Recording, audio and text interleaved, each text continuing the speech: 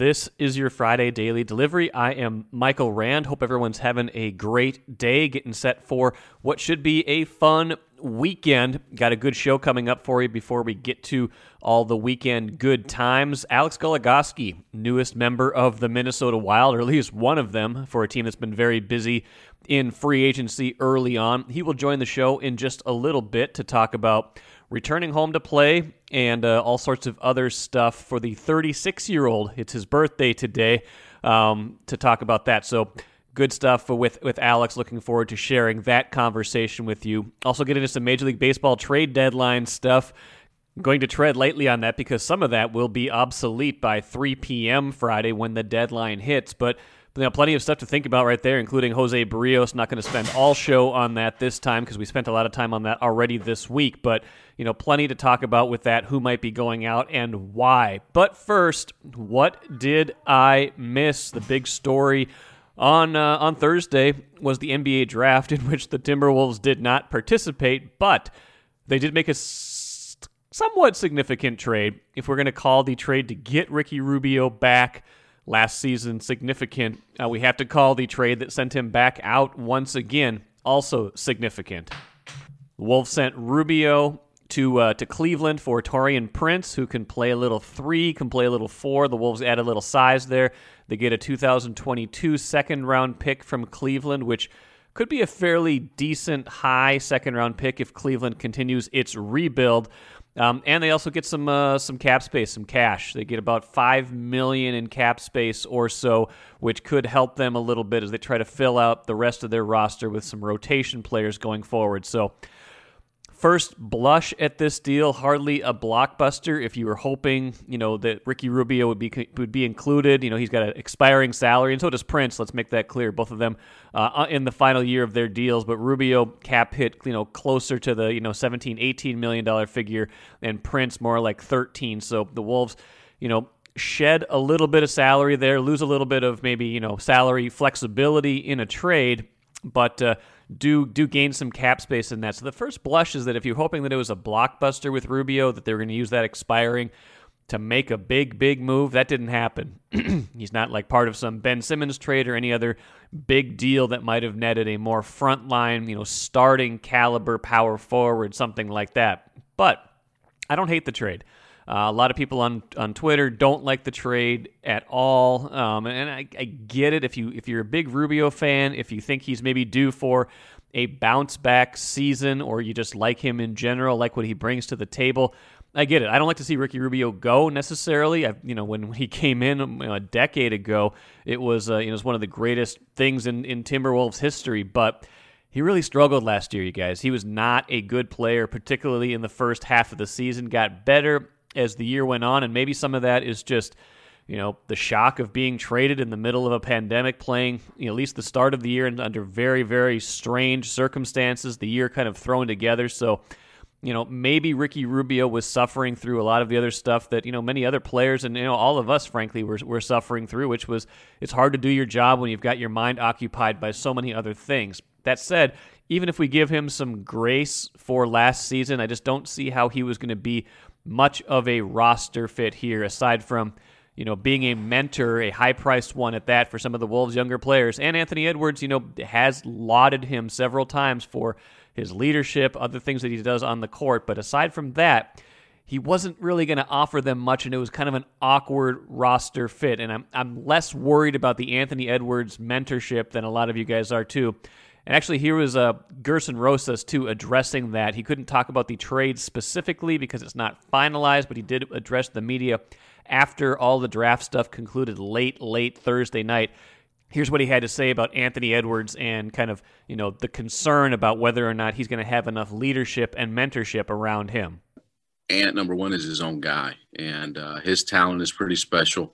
There's been a number of individuals who have really helped and supported him this year.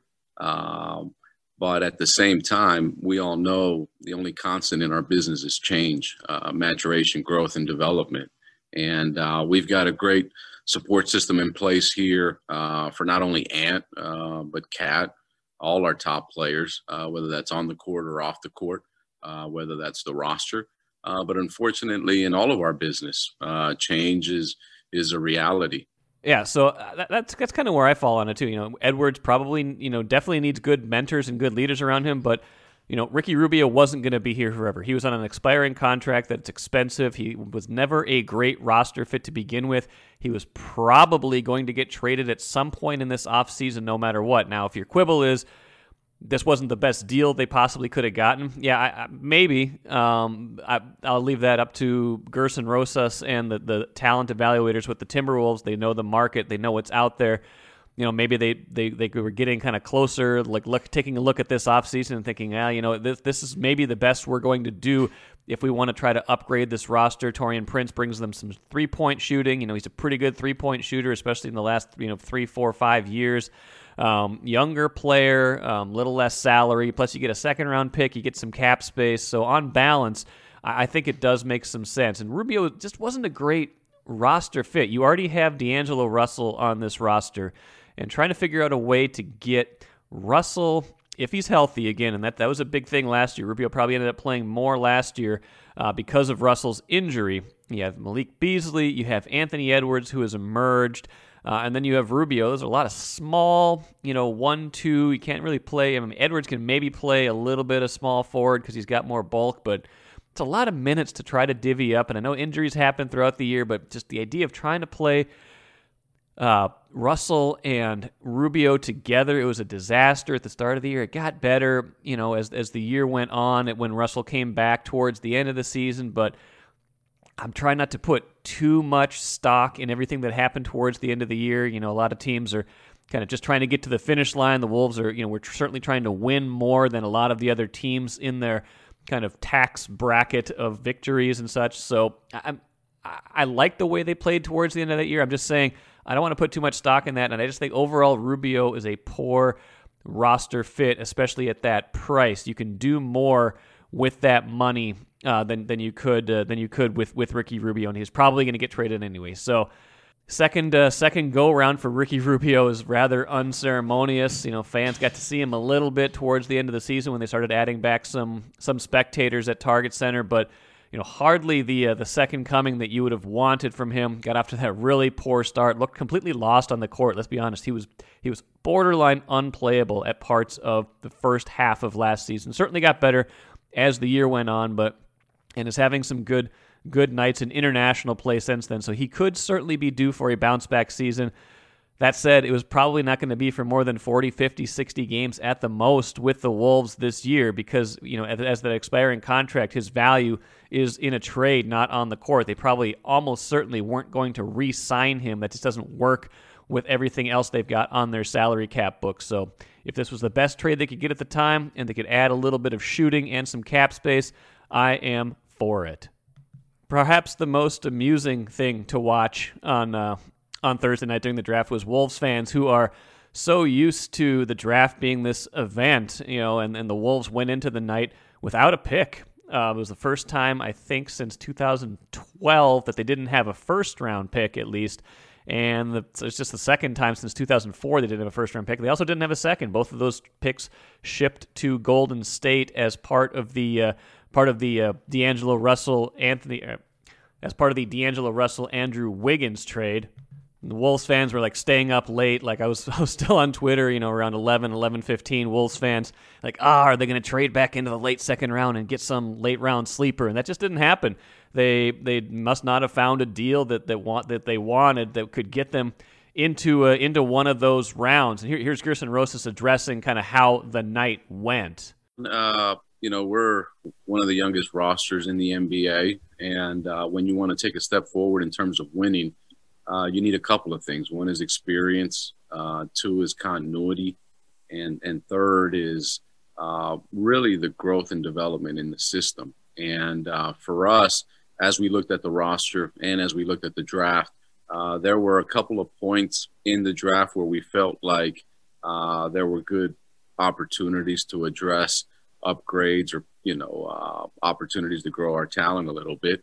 Unfortunately, they didn't work out. But overall, our focus has been more trade and free agency focus in terms of addressing some of those needs. And that's fine. They did add McKinley Wright, former Minnesota high school standout. They signed him to a free agent undrafted contract. So maybe bring him into the mix. They've had some great success with contracts like that in the past. Guys like Naz Reid, Jordan McLaughlin, guys who have, not necessarily frontline starters, but guys who have certainly played rotation minutes. And Naz Reid looks like a very, very promising piece of the future, even though he went undrafted. So we'll see how that pans out. The big things to watch beyond that, Jonathan Kuminga goes number 7 to Golden State. That was the pick the Wolves would have had they, not traded that pick away. We'll be watching his development. I'm not sure if it'll be in Golden State ultimately or not. That doesn't, an 18-year-old project player doesn't necessarily seem to fit the timeline that the guys like Steph Curry are on, but we'll see if he's a long-term fit there or somewhere else. But regardless, that is a player to watch going forward. Also, Jalen Suggs, you're going to watch his career, former Minnesota standout, former Gonzaga, played at Minnehaha Academy, saw him play in high school a few times because that school is not too far from where I live. Goes number 5 to Orlando. Maybe slid a little bit more than I thought he would, but when you go number 5, that's not really a slide. That's just maybe 1 or 2 spots later than I thought he would. Great for Jalen Suggs, and so we'll be watching his career as well. But yeah, Wolves fans, just there wasn't much to watch. There was just a lot of wondering and waiting, seeing if they were going to make any moves, seeing if anything else was going to happen besides the Rubio deal. I guess that gave them enough to chew on. I hardly think they are done this offseason. I think there's plenty more to come, but free agency starting next week, then maybe that'll spur some more action in free agency and on the trade market. But I'm not sure if there's going to be this blockbuster this summer or not. It might be a tough go. They might be more inclined to add pieces on the periphery in the rotation, try to bolster the edges instead of the middle. We'll have to see how that goes. I'll probably talk to Chris Hine later next week once we get into free agency to see what he thinks about their roster building as well. But yeah, for Wolves fans, it was a strange, quiet night after you're so used to being in the perennial lottery process. So, ultimately, though, sometimes it's not a bad idea to not make a major move if one is not there to be made. And bottom line, too, is I don't hate the Rubio trade nearly as much as a lot of you. In fact, I kind of like it. I'm Chris Hine, Timberwolves beat writer at the Star Tribune and the first 5-time guest in daily delivery history. Thank you for listening to this podcast. This work is made possible by our Star Tribune subscribers. For unlimited access to the articles mentioned in this podcast, our coverage of Minnesota sports from pros to preps, and even all of Rand's future blog posts about how the Timberwolves should trade for players they will never get, go to startribune.com/subscribe. Happy to be joined on Daily Delivery today by one of the newest members of the Wild. It's been busy for Minnesota early on in free agency, but perhaps the most well-known name of those coming to Minnesota in free agency, Alex Goligoski. You've been played in Grand Rapids in high school, played for the Gophers, and now coming home. I believe we're recording this on a Thursday, but I believe when this episode airs on Friday will be your 36th birthday. Is that correct? Correct. Yeah. I got a big birthday coming up, so it's been a good week. It has been a good week. I remember you from high school, so the fact that you're turning 36 tomorrow doesn't make a 44-year-old host of the show feel any younger, Alex, but congrats on signing with the Wild. And maybe right off the jump, tell me what brings you home at this late stage of your career? What was enticing about playing for the Wild? Yeah, I think first and foremost, it's a great fit for me. I wanted to play on a good team, and just from playing them last year, they're a really good team. They're hard to play against. They play an aggressive, fast style, and that's how I want to play the game, and that's how I think the game should be played. So I think the fit is the number one thing, and then obviously, I'm coming home too, so it's the best of every world, I guess. A lot of it made sense. Some athletes don't necessarily want that piece of it, or they maybe shy away from the spotlight of playing at home. I mean, you already had it with playing for the Gophers, but how do you anticipate that piece of it? It's been a while since you've been here. That said, people still know your name, and they identify you as a Minnesota homegrown hockey player. Yeah, I don't think I really ever had the desire to to come back and play here. You know, you're playing for other teams and you get invested in those cities and those teams. And, you know, I think at this stage of my career, it was, you know, I'd never been to free agency also, which, I mean, you can't really pick your team. So, you know, I got to free agency at this point, and here comes the dog.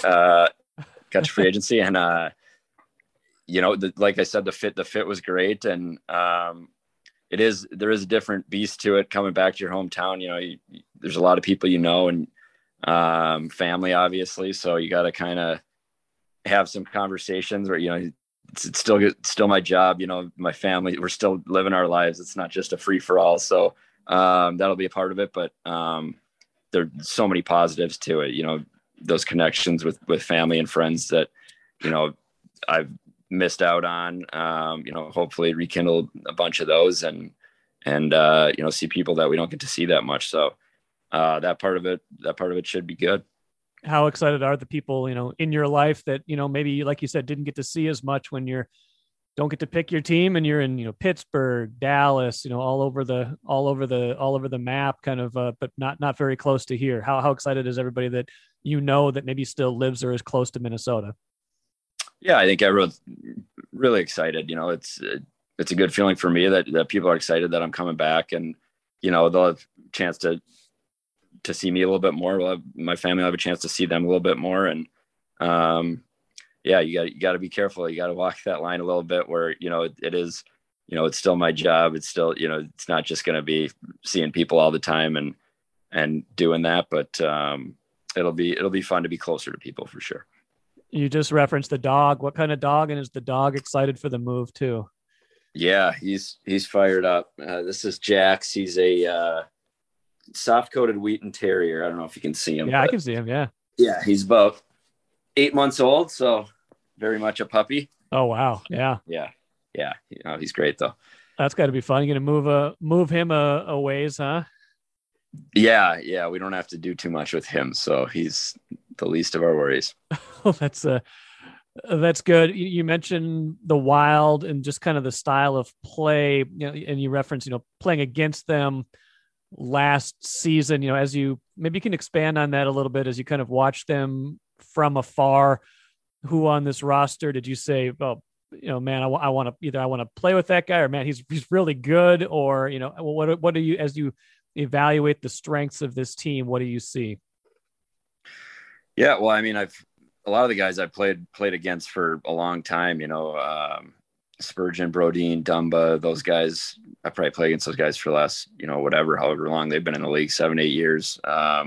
So, I mean, I've always liked all three of those guys a lot. They're great players, really smart, great skaters, great puck movers. So, yeah, for the defense, definitely those guys stick out. And then, you know, up front, they look a lot different than years past, just, you know, with Fiala, Kaprizov, Greenway, Eriksson Ek took a big step last year. Foligno was really good for him. Hartman, you know, that just a lot of guys, a lot of new guys, and it kind of bring a little bit of a different swagger. And I think it kind of trickled throughout the lineup that, you know, they were really just played an aggressive style last year that you didn't really see out of, you know, the Wild teams of the past. So it was it was hard. We had a tough time with it for sure. So yeah. I'm looking forward to being a part of it. You mentioned Kaprizov. That's the guy that, you know, everybody here got excited about last year, and for good reason. You saw him 7-8 times last year, I suppose. A lot of things stand out when a player is that good, but, you know, as far as a difference maker goes, do you kind of point to him and say that was the main difference, or is it stylistic, or, you know, how hard was he specifically to play against? Yeah, he's very hard to play against. Really dynamic offensive player. He can kind of do it all. He's really strong and very creative. So I think, you know, just from playing against him, you know, I think him and Zuccarello really creatively play the game a lot different than a lot of guys do in the NHL. So, you know, they were specifically against that line. You had to play a little more horizontal game, and, you know, defend them a little bit differently. But yeah, like I said, I think it really trickled down through their lineup. They had a lot of guys that played with a lot of confidence, and they played really hard. And it's going to be a fun team to be a part of for sure. I'm interested in that Zuccarello Kaprizov piece that you were just talking about. What is it that they do differently? So, I mean, some of it I see, but it's probably different for someone who lives the game and is experiencing it on the ice. Yeah, I think in the NHL you see a lot of kind of north-south hockey. It's it's fast and get the puck through the zones quick and get it into the other zone, play in the offensive zone. But with guys like that, they'll play east-west a little bit more. They'll slow the game down and use the whole width of the rink more than other guys will. So creates a different challenge. You really got to keep your gap on them and try to limit their time and space that way, because that's how they get it, by pulling up and hitting that second wave of defense or whatever it may be. And they're both such good passers, and they can find guys in small holes. So you got to be tight on them. You referenced coming home, but that said, the process of free agency, you can pick anywhere. Did you get a sense early on? We were hearing your name a fair amount, at least on this end. Did you get a sense from the Wild that there was a lot of interest on their end pretty quick in this process? Yeah, I think so. I mean, you get, it's all kind of through your agent, and you don't really know what's going on, but you kind of hear that certain teams are interested, and to be honest, the media probably hears just as much as we do. So, yeah, I think from the beginning, we kind of knew they were going to be an option for sure. Do you like to hear stuff like that, or do you just want to kind of like wait until the end and just say, agent, tell me what the best offer is. Let's sort through this. And then we'll make a decision. Yeah, I was more like that. It was like 3 days of my agent calling, multiple times a day. And I was like, okay, this is enough. Let's slow down and let's just get to the day and go from there. Now, early in your career, you were part of Pittsburgh team that won a cup in 2009, correct? And you had a little piece of the playoffs that year. And Since then, it's been I think you've played 40 plus playoff games. When you get to a veteran stage of your career, how much does winning matter? Fit is certainly a thing, but I got to imagine winning carries a certain amount of weight. If there's a team that you think has a chance to win, that's got to carry some weight as well, I would imagine. Yeah, absolutely. I mean, going into free agency, there was, we could probably cross off half the teams that I really didn't have any interest in. So it was basically all the teams I thought were going to be good that I wanted to go to. So, yeah, I mean, I picked a good one, so I'm excited. Last thing for you. This is a team that, like we said, they went to, made it to the first round of the playoffs. It was a weird year last year. I don't have to tell you that, just playing everything in the division and, 56 games. This is a, full 82 game slate as far as we know right now, and kind of back to the regular schedule. How far can this team go? What do you see as the potential of, a team that took a big step last year and wants to do more this year? Yeah. I mean, I think this is a team that can do it all. I mean, I think we're rock solid straight through our lineup. I think, you mentioned last year, that division was very top heavy. And I think you're going to look this year and those top teams, Vegas, Colorado, Minnesota, St. Louis. I mean, the division just gets harder. You add Winnipeg and Dallas. And I think it's going to make all these teams better. And I think the rest of the league is going to kind of realize that these teams are really good. So I think it's exciting. It's really exciting for me. I'm really excited to play on this team. You playing in the Beauty League, right? How's that been going? Oh yeah. Yeah. I was playing the Beauty League. It's going good. We had a big win last night. So we're 2-1 now. Got a couple wins in a row. We're feeling good about ourselves. All right. Awesome, Alex. Appreciate your time, and good luck next season. All right. All right. Thank you.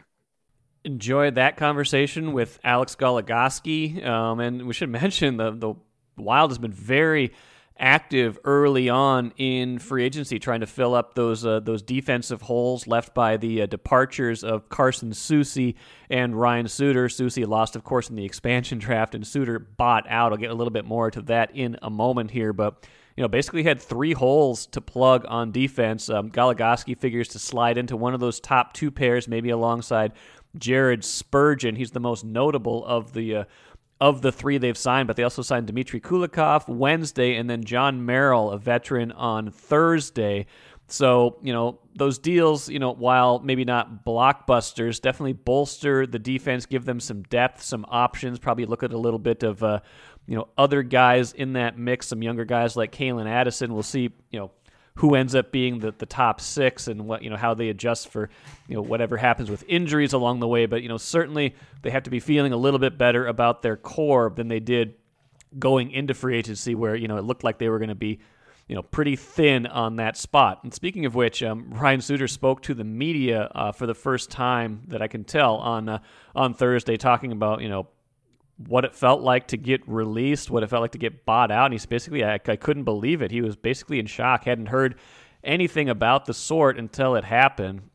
He said, he thinks he can play, he's got a 4-year deal from Dallas. He thinks he can even play beyond that. We'll see. This was, the move on him was more of a matter of timing than anything, I imagine, because he can certainly still play. He was playing at a reasonably high level last season. So that is going to be one to watch as the years go on. Did the Wild make the right move in that moment? And you got to evaluate it beyond just Suter's play. You got to evaluate it with who else they're able to sign, how things work out long term with eventually with Kirill Kaprizov and Kevin Fiala, and what they need to do with those guys. But bottom line is, Suter out, 3 new defensemen in, and it'll be a much different looking blue line for the Wild next season. Let's finish with the cooler. Depending on when you listen to this, Jose Berrios may or may not still be on the Twins. 3 p.m. trade deadline today. Berrios' name really heating up in trade talks, according to reporting from our Phil Miller. You saw a Max Scherzer deal happen Thursday that could kind of clear the way. Berrios certainly being the best possible available starting pitcher left on the trade market. A lot of teams interested, according to Phil Miller's reporting and MLB.com reporting. The Blue Jays, the Rays, several National League West teams in the mix as well. The Red Sox, the Mariners, a lot of teams trying to get Jose Berrios and wanting him in this mix for the Twins. And that could create a pretty good market. Sounds like, a lot of these teams too, as Phil Miller noted. A nice thing about this is a lot of the teams that are interested in Berrios have pretty deep farm systems. Teams like the Blue Jays, the Padres, the Mariners, they have loaded, prospect pools that could give the Twins the 2 to 3, high level, I would think, at least mid-level, high level, a couple of them at least. You got to get at least a couple top 5 guys from the system, guys that are, not, sitting at single A either. Hopefully guys that are double A, triple A in this deal to account for the value of Jose Berrios. But I think he's going to get traded. I think he should get traded. We've talked about that plenty on the show this week. I think Michael Pineda could get dealt today. Be interested to see what happens with Taylor Rogers as the deadline gets closer. The relief pitcher market could heat up, although he's on the injured list right now. Should be back relatively soon there. Maybe Andrelton Simmons, guys we've talked about along the way, the guys that are on 1-year deals. I don't know if the Josh Donaldson market is cooling off with a lot of teams already adding some offense like the Yankees and Red Sox, but we will see. The big one, though, the big domino that could fall is Jose Berrios. I expect it to happen, and maybe it has already happened by now, depending on when you listen to this. I think it's the final analysis is kind of what I mentioned on Thursday's show. I just don't think the Twins are good enough to get this thing going again in 2022 to the point where you would want to carry him into next season and just roll the dice that he can be, one of your top 3 starters on a really good team. I think you're trying to kind of reload for 2023, and if you're having a hard time in negotiations with Jose Berrios right now, I don't think it's going to get any easier if he's allowed to get all the way to free agency after next season. So this is the time when his value is high. This is the time where his value kind of meets where you are as an organization, and I think it's time to make a deal. That'll do it for this week. Hope you guys enjoyed everything. It's a possibility we'll do a special edition here later if the Twins trade deadline becomes particularly interesting. Hope you guys enjoyed Thursday's shows. We did a special edition on Suni Lee after she won the gold medal in addition to the regular show.